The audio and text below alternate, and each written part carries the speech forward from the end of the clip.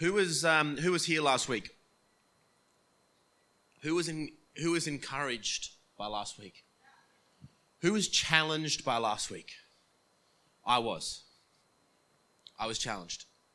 I'm going to put my hand up and say I was challenged. I was challenged because Ario was, after the service and during the week, I got time to, catch up with Ario, and he said to me, bro, your house is absolutely incredible. And I thought to begin with, maybe he was just giving me a pat on the back. But he was actually speaking about something deeper than that. He was saying to me, there is a lot of keys in your house. Now, I want to give a little bit of backstory to this. When I first met Ario, the first couple of times we sat down together, he gave me a prophetic word that said that this house was going to be a key to unlock a door that people didn't understand, a back door, a door that wasn't the ordinary front door, but a door that would bring the kingdom to places that the kingdom couldn't be. And I'd forgotten about that. Then he said to me, bro, there's a lot of people in your house that carry incredibly large gifts of God. And he said, I hope this morning that there was an unlocking. That's what I felt God tell me to come and do, was to unlock people. And the reason that I was challenged was that got me thinking to be like, for us firstly, and I'm going to continue for the next few months drawing this out of us, but I started to think, and just the way my brain goes, I started thinking how many big people in the kingdom are sitting in churches and have never ever been unlocked and are never ever operating in who they really are and who they're really called to be. I get the privilege throughout the week to sit with quite a few different people and disciple through the scriptures, and we're starting to get more regular times with that, which is really encouraging for me because I'm getting to see people come into who they are, come into and step into who they are.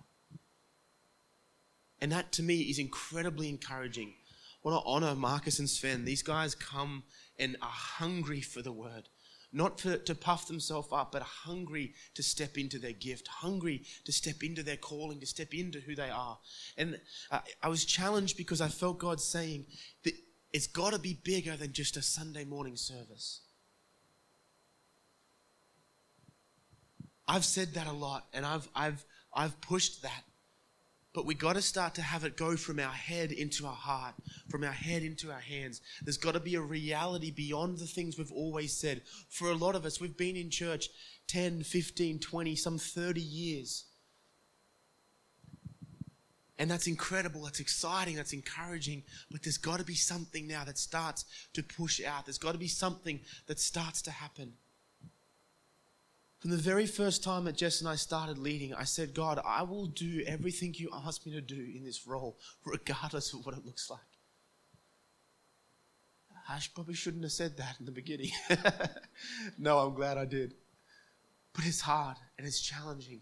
But when I see somebody step into their call, when I see somebody come from nothing back to something, when their eyes light up because I see the plan God has for me, I know this Jesus you speak of. My heart jumps for joy because now they're operating back in the kingdom as they were always meant to. If we only get 100 years in this place, if we only get 100 years in this place, I want to hear those words ring out in my ears. Well done, my boy. Well done, good and faithful servant. Well done. And that's not about something that I want to do. It's not about something I want to earn myself into something. No, for all of us sitting here, you're saved. You've been written in the Lamb's Book of Life. Well done. You've given yourself to God. Great. That's step one. Now let's go. You see, most of the church gets caught in step one. They get themselves saved and they sit in a pew and they write it out and they write it out and they write it out. But now God is calling us to a place. God is calling us to a time to say, come on, let's go. This letter that we've been going through, this writing from Paul to the Ephesians is to say, church, oh church of Ephesians, you're in a dark place. You've got giants against you. The odds are massive against you. But there's a king who has given himself. There is a king who rules and reigns, and he's rigged it in your favor. So come on, take up your plowshare, take up your thing, let's go. I love those times of worship. I love them. If I could stay there forever, I would. But you see, there's a building and an equipping that takes place. When we sang that song, God, when I bless you, everything changes. But it's got to change in me for you. It's got to change in me to actually go and do something. There's no good me getting changed and my life being changed and me being equipped and being empowered and being given, and then for me to go and sit in my house and wait for heaven to come. See, when we sing everything changes, Lord, when I bless your name, it's being changed for a purpose, not to make me feel good, not to make me feel comfortable and okay, to make me feel encouraged and empowered to go and make change for the kingdom out there. I've always said from the very beginning that we started leading, this house is not a place to make you come and feel comfortable and fill you back up and then send you back to the week and hope you get back through and then you drag yourself back in. I've always seen the house, I've always seen the church as a training, as a building, as an equipping center. Paul Todd Hill, a friend of mine, says that it's supposed to be a hospital, a school, and then an airport.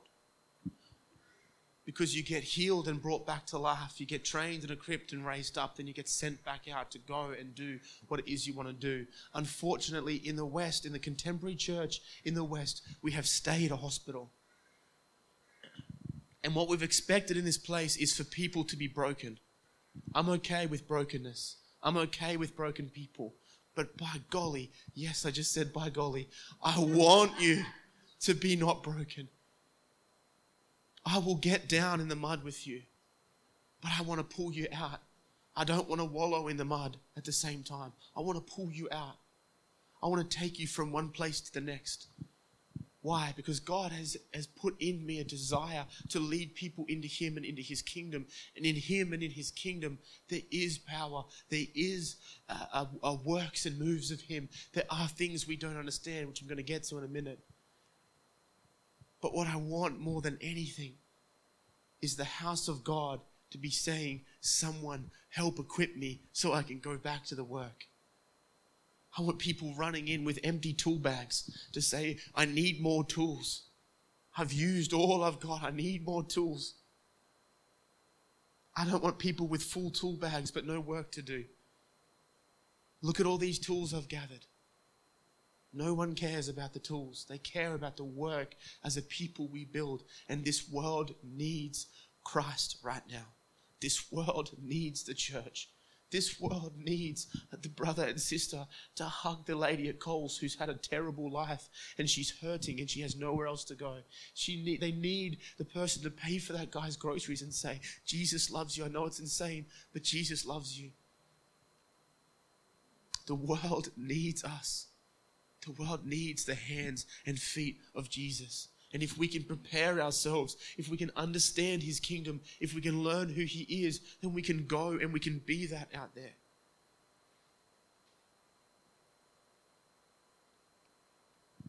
Ephesians 4, chapter 17 to 32. Sorry, Ephesians chapter 4, verse 17 to 32. One day I'll get that right off the bat.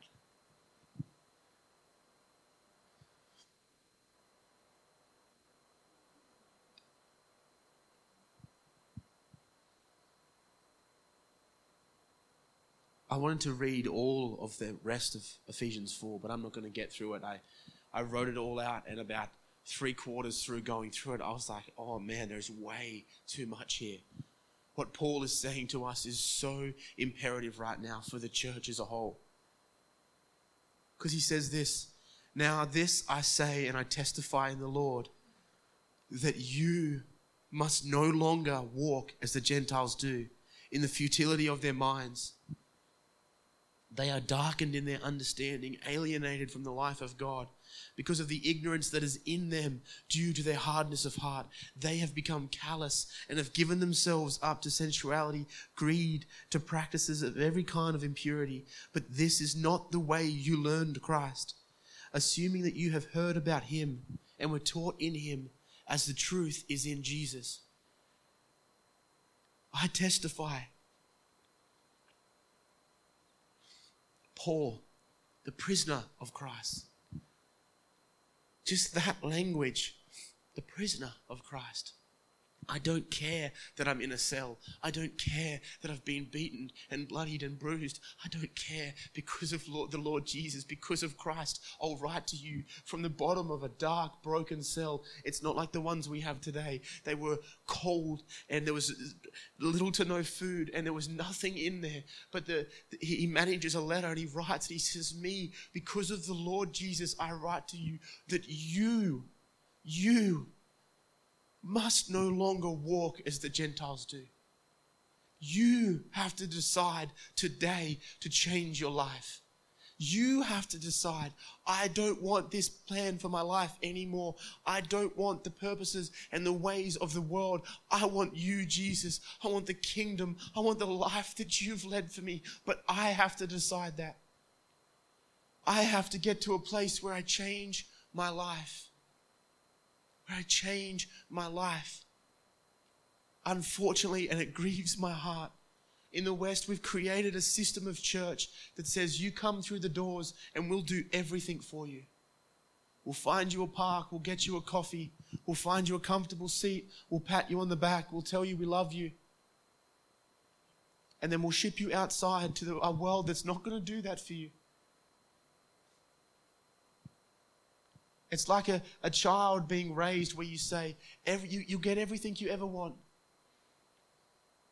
Everything. You know, I don't know if you ever grew up with normally an only child, right? And they get everything from the get-go. And then the real world hits them and they start realizing, oh my goodness, it's not quite what I thought it was. That's what we've done in the church. We've said, you'll get everything you want. Come in.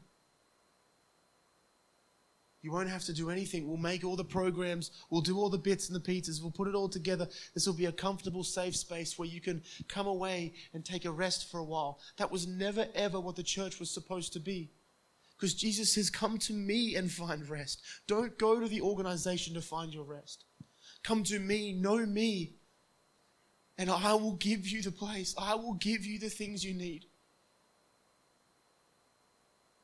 But Paul is saying you have to change. If you're caught in a level of sin, stop. But Ben, it's not that easy. I know. So get somebody around you. Take the humility in your heart to realize this is not the direction I want to go. This is not the plan, the purpose. We want to blame everyone else around us. We want to say it's everybody else's fault. But Paul says, you stop walking like the Gentiles. You stop looking like the Gentiles. Do you not know the Christ in which you follow?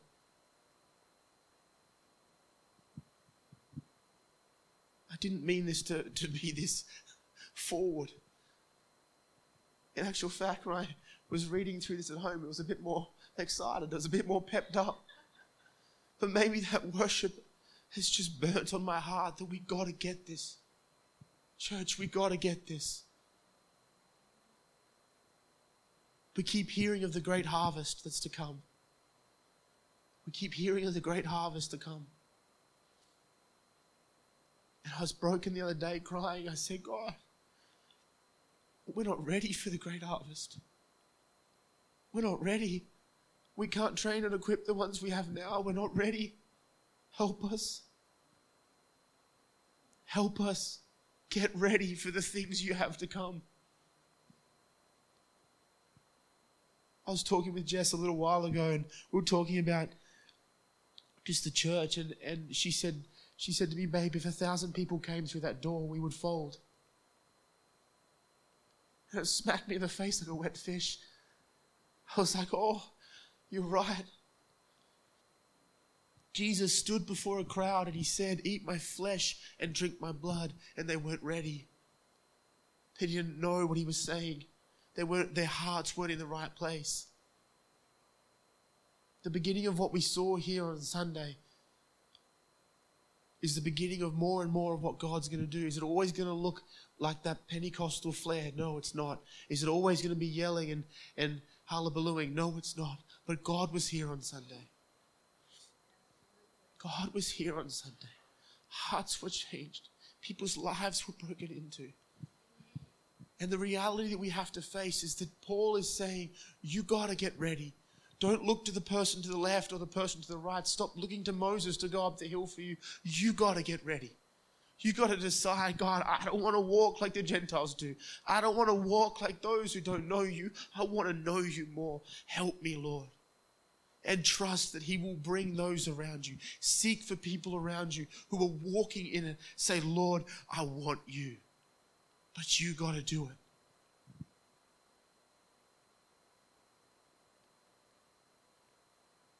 No longer walk as the Gentiles do.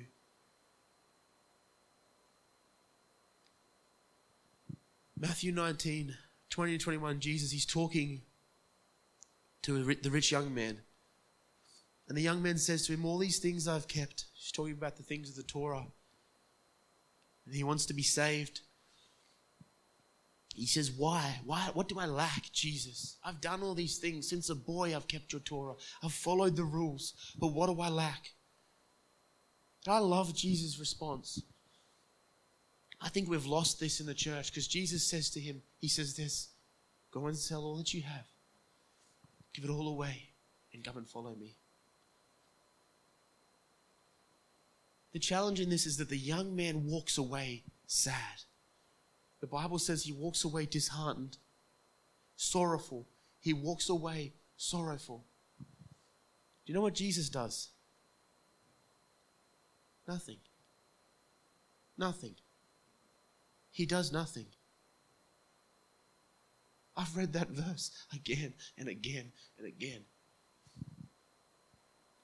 And I've cried out to God, Lord, where was your pastoral heart? Where was your care for the young man? Why didn't you chase him? Why didn't you run after him? And the reason is because his heart was already made up. Jesus knew that there was nothing in his heart to want to follow him. He wanted the things. He wanted the stuff. He wanted the feel goods. And Jesus said, I won't come after you. See, we take that verse that says he left the 99 to find the one, and we use it out of context. That's not talking about the flock. He's talking about the unsaved. He's talking about, in that picture, he's talking about the fact that I will come after you. I will come after the lost, and we have to go after the lost. But what he says is, I will give you the opportunity. What he's saying to that young man, you want the truth? Here's the truth. And he puts it in front of the young man. And he says, but you have to take it. You have to take it. You have to reach out and take it. You have to let go of the thing. You ever seen a kid who's holding two of his favorite toys, but he wants the thing that you've got, and he has this absolute problem in his head. You can watch the child. Which one do I let go of to take the thing? That's us. That's us. God's saying, you want me. Let go of what's in your hand and you can have me. But we get to this place where we get caught up, and we get lost in the things of, God, what can you get me? What can you give me? He says, let go of all the things you've got. Change your heart and you can come. This is challenging to us because this is the same message that Paul carried on. It's the same message.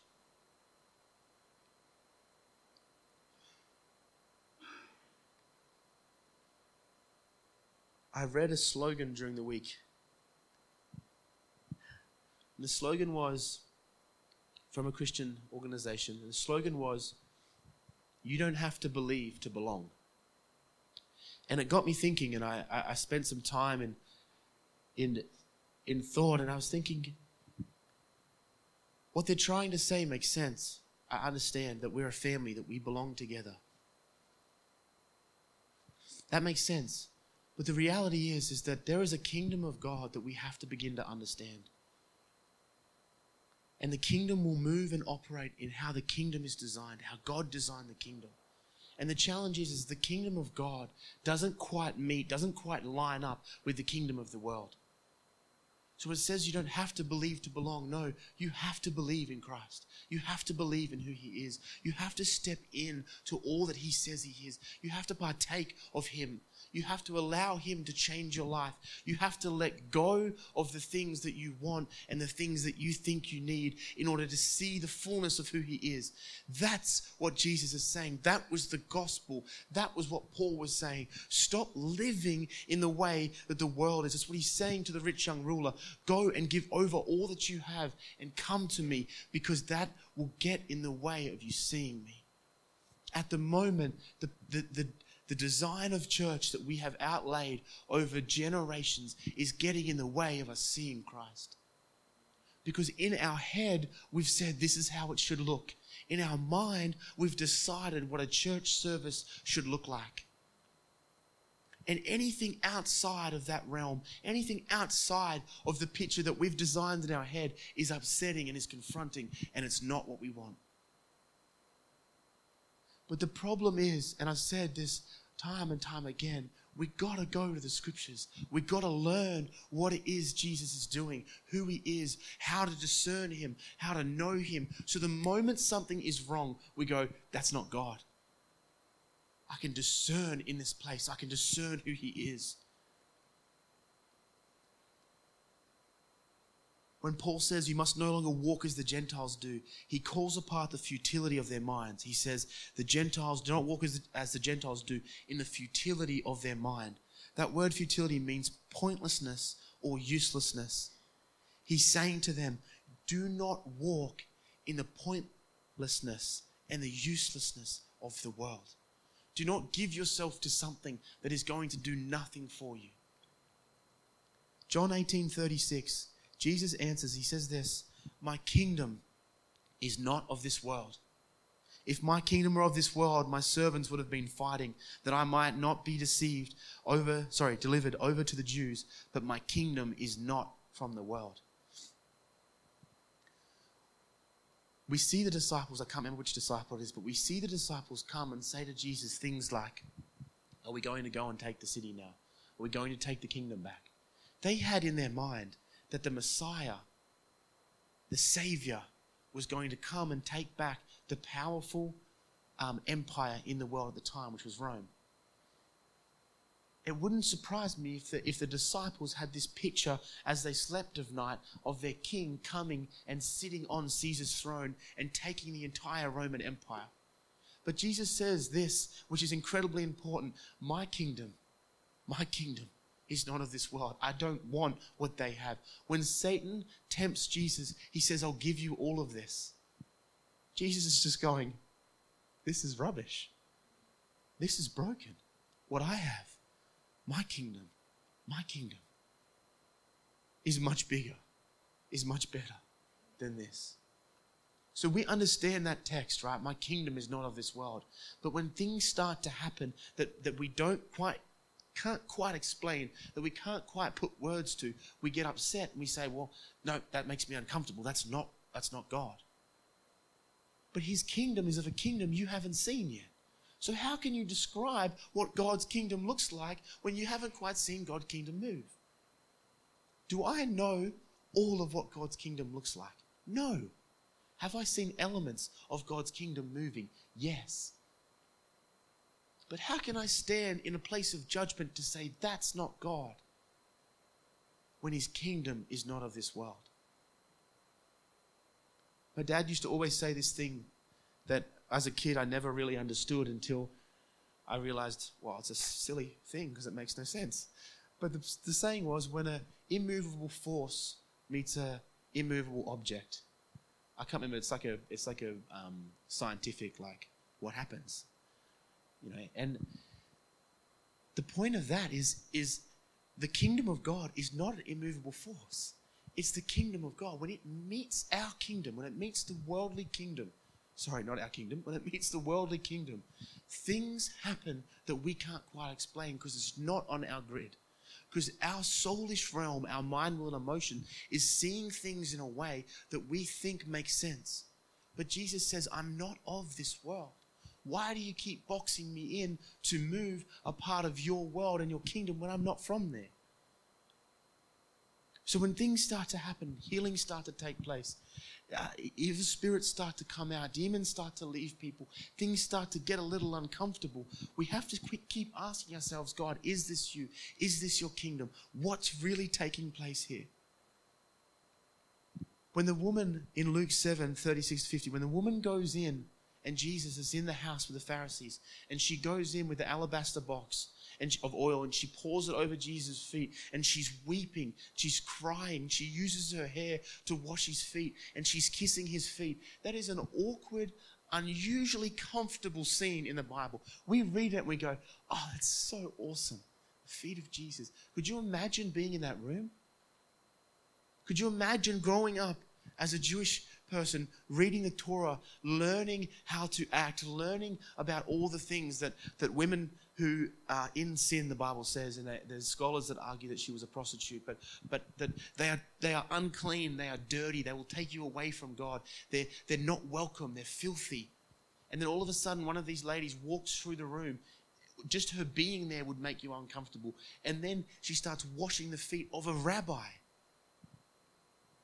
A rabbi with Samika, with authority. She comes and she starts washing feet. That is absolute lunacy of what's taking place.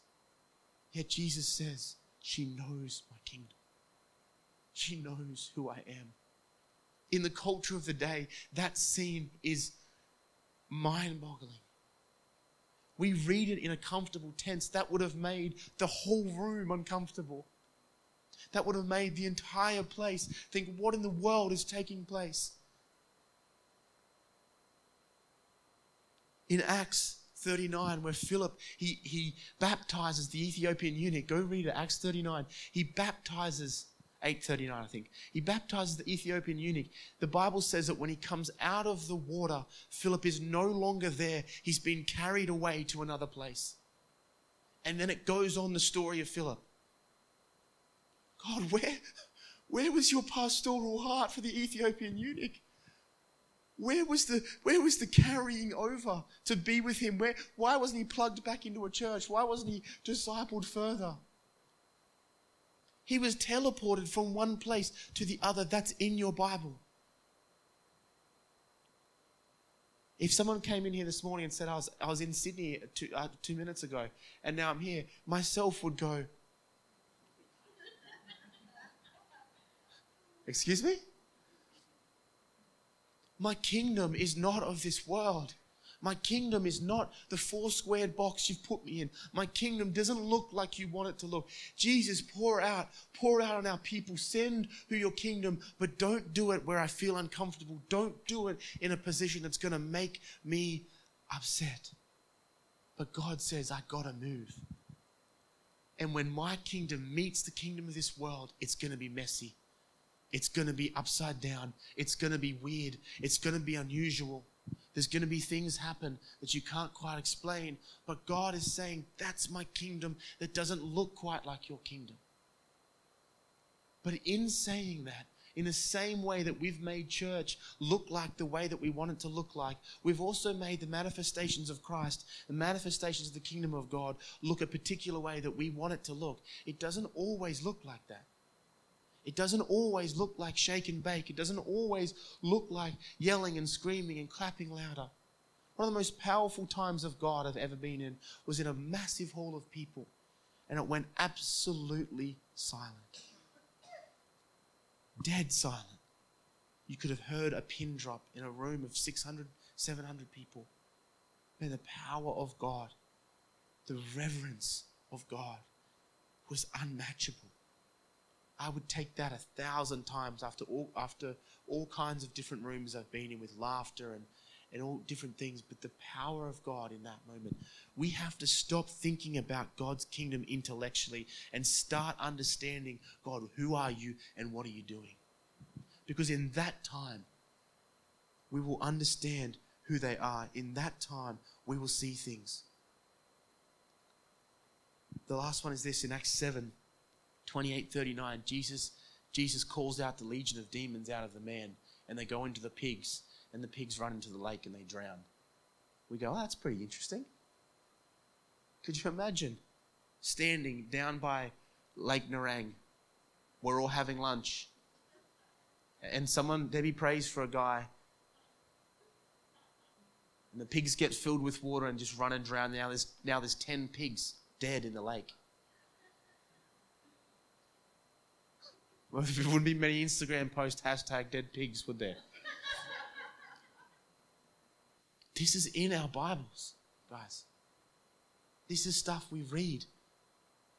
This is stuff we read. But then we see someone pray for somebody and a demon comes out and we go, oh, don't know. Oh, don't know. We have to make one very, very, very important distinction. Is your Bible, this is my computer, but it has my Bible on it. Is your Bible a history book or the living, breathing Word of God? That's what you have to ask yourself. Because if it's a history book, absolutely, stop it all. Stop it all. Let's just learn from the book. Let's learn from it and let us be in awe of what took place. But if it's not that, you've got to have an intellectual wrestle, and trust me, I've had it.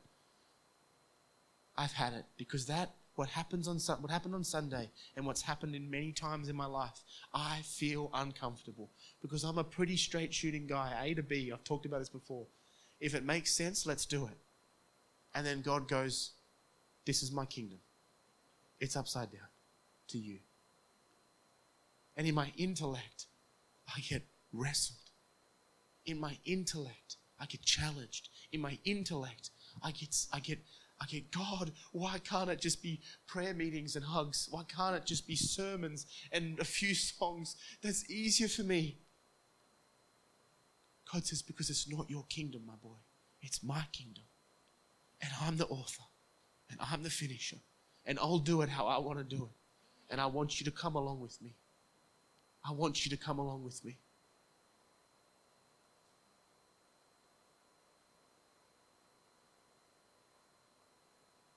I didn't get even close to as far as I was going to get. Let me finish just 2 more quickly. Because the first one is this. We have to discern the spirits. We have to learn how to hear from God. We have to understand who He is, what He's saying, what He's doing. 1 John 4:1 says, Beloved, do not believe every spirit.